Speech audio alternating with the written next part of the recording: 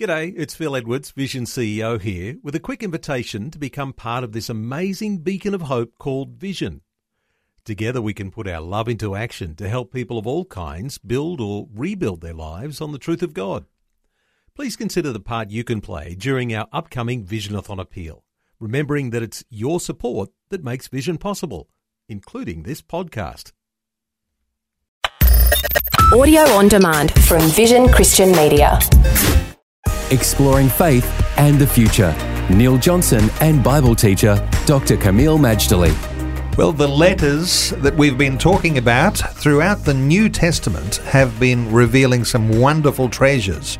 Let's continue today, Kameel, on another one of those letters, this time the second letter or the second epistle that Peter wrote. What's so special about this one? 2 Peter is not as long as the first epistle. It's only 3 chapters, but there are some real gems found within it. For example, fruitful growth of faith, where it says in chapter 1, verse 5, add to your faith virtue. Add to your virtue knowledge, and your knowledge self-control, and perseverance, and godliness, and brotherly kindness, and charity. It says if you do these things, you will never fall. You will never backslide. Now, friends, we need to have an insurance policy against falling away or backsliding, because I can't think of a worse outcome of one's spiritual life than to go backwards rather than forwards. Then it goes on to talk about the sureness of prophecy. And I need to quote verse 19 of 2 Peter 1. It says, and so we have the prophetic word confirmed, which you do well to heed as a light that shines in a dark place, until the day dawns and the morning star rises in your hearts. In other words, Neil, Bible prophecy is the brightest light we have on this planet till Jesus, the light of the world, comes.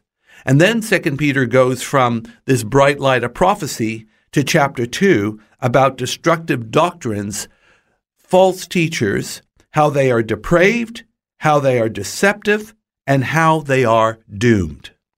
Are there lessons we can glean here, Kameel, once we start talking about warnings about false teachers, from what Peter is writing in his epistles that give us a grounding and a foundation for holding tight to that which is true? Well, first of all, we need to take seriously what Peter's saying, what Jude is saying, what even our Lord Jesus said, that in the last days there will be false teachers, false Christs, false apostles, and they will be very good at what they do. They will be a stunning counterfeit to the real thing. And yet, because we are warned so frequently in the New Testament about these fake teachers, fake prophets, fake Christs, ultimately it is our responsibility to make sure we are not deceived, gullible, or taken in by their doctrines. If we are, we only have ourselves to blame, because God has given us access to His truth.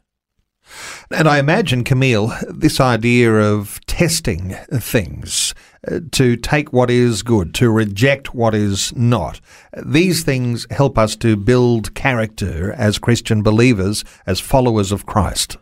If you stay close to God through His Word, through His Spirit, through Christian fellowship, then yes, being exposed to the false, far from misleading you, will actually strengthen you. It's like developing a vaccine against the flu or other such things. You take the virus and somehow it gets neutralized, introduced to your body builds resistance so that it doesn't catch the disease.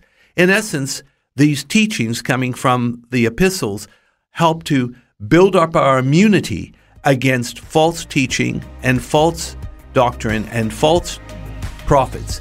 And when we build up that immunity, we will stay firmly on truth's pathway.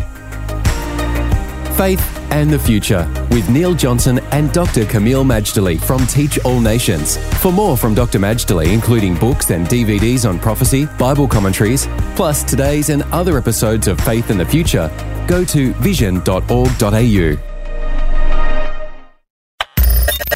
Thanks for taking time to listen to this audio on demand from Vision Christian Media. To find out more about us, go to vision.org.au.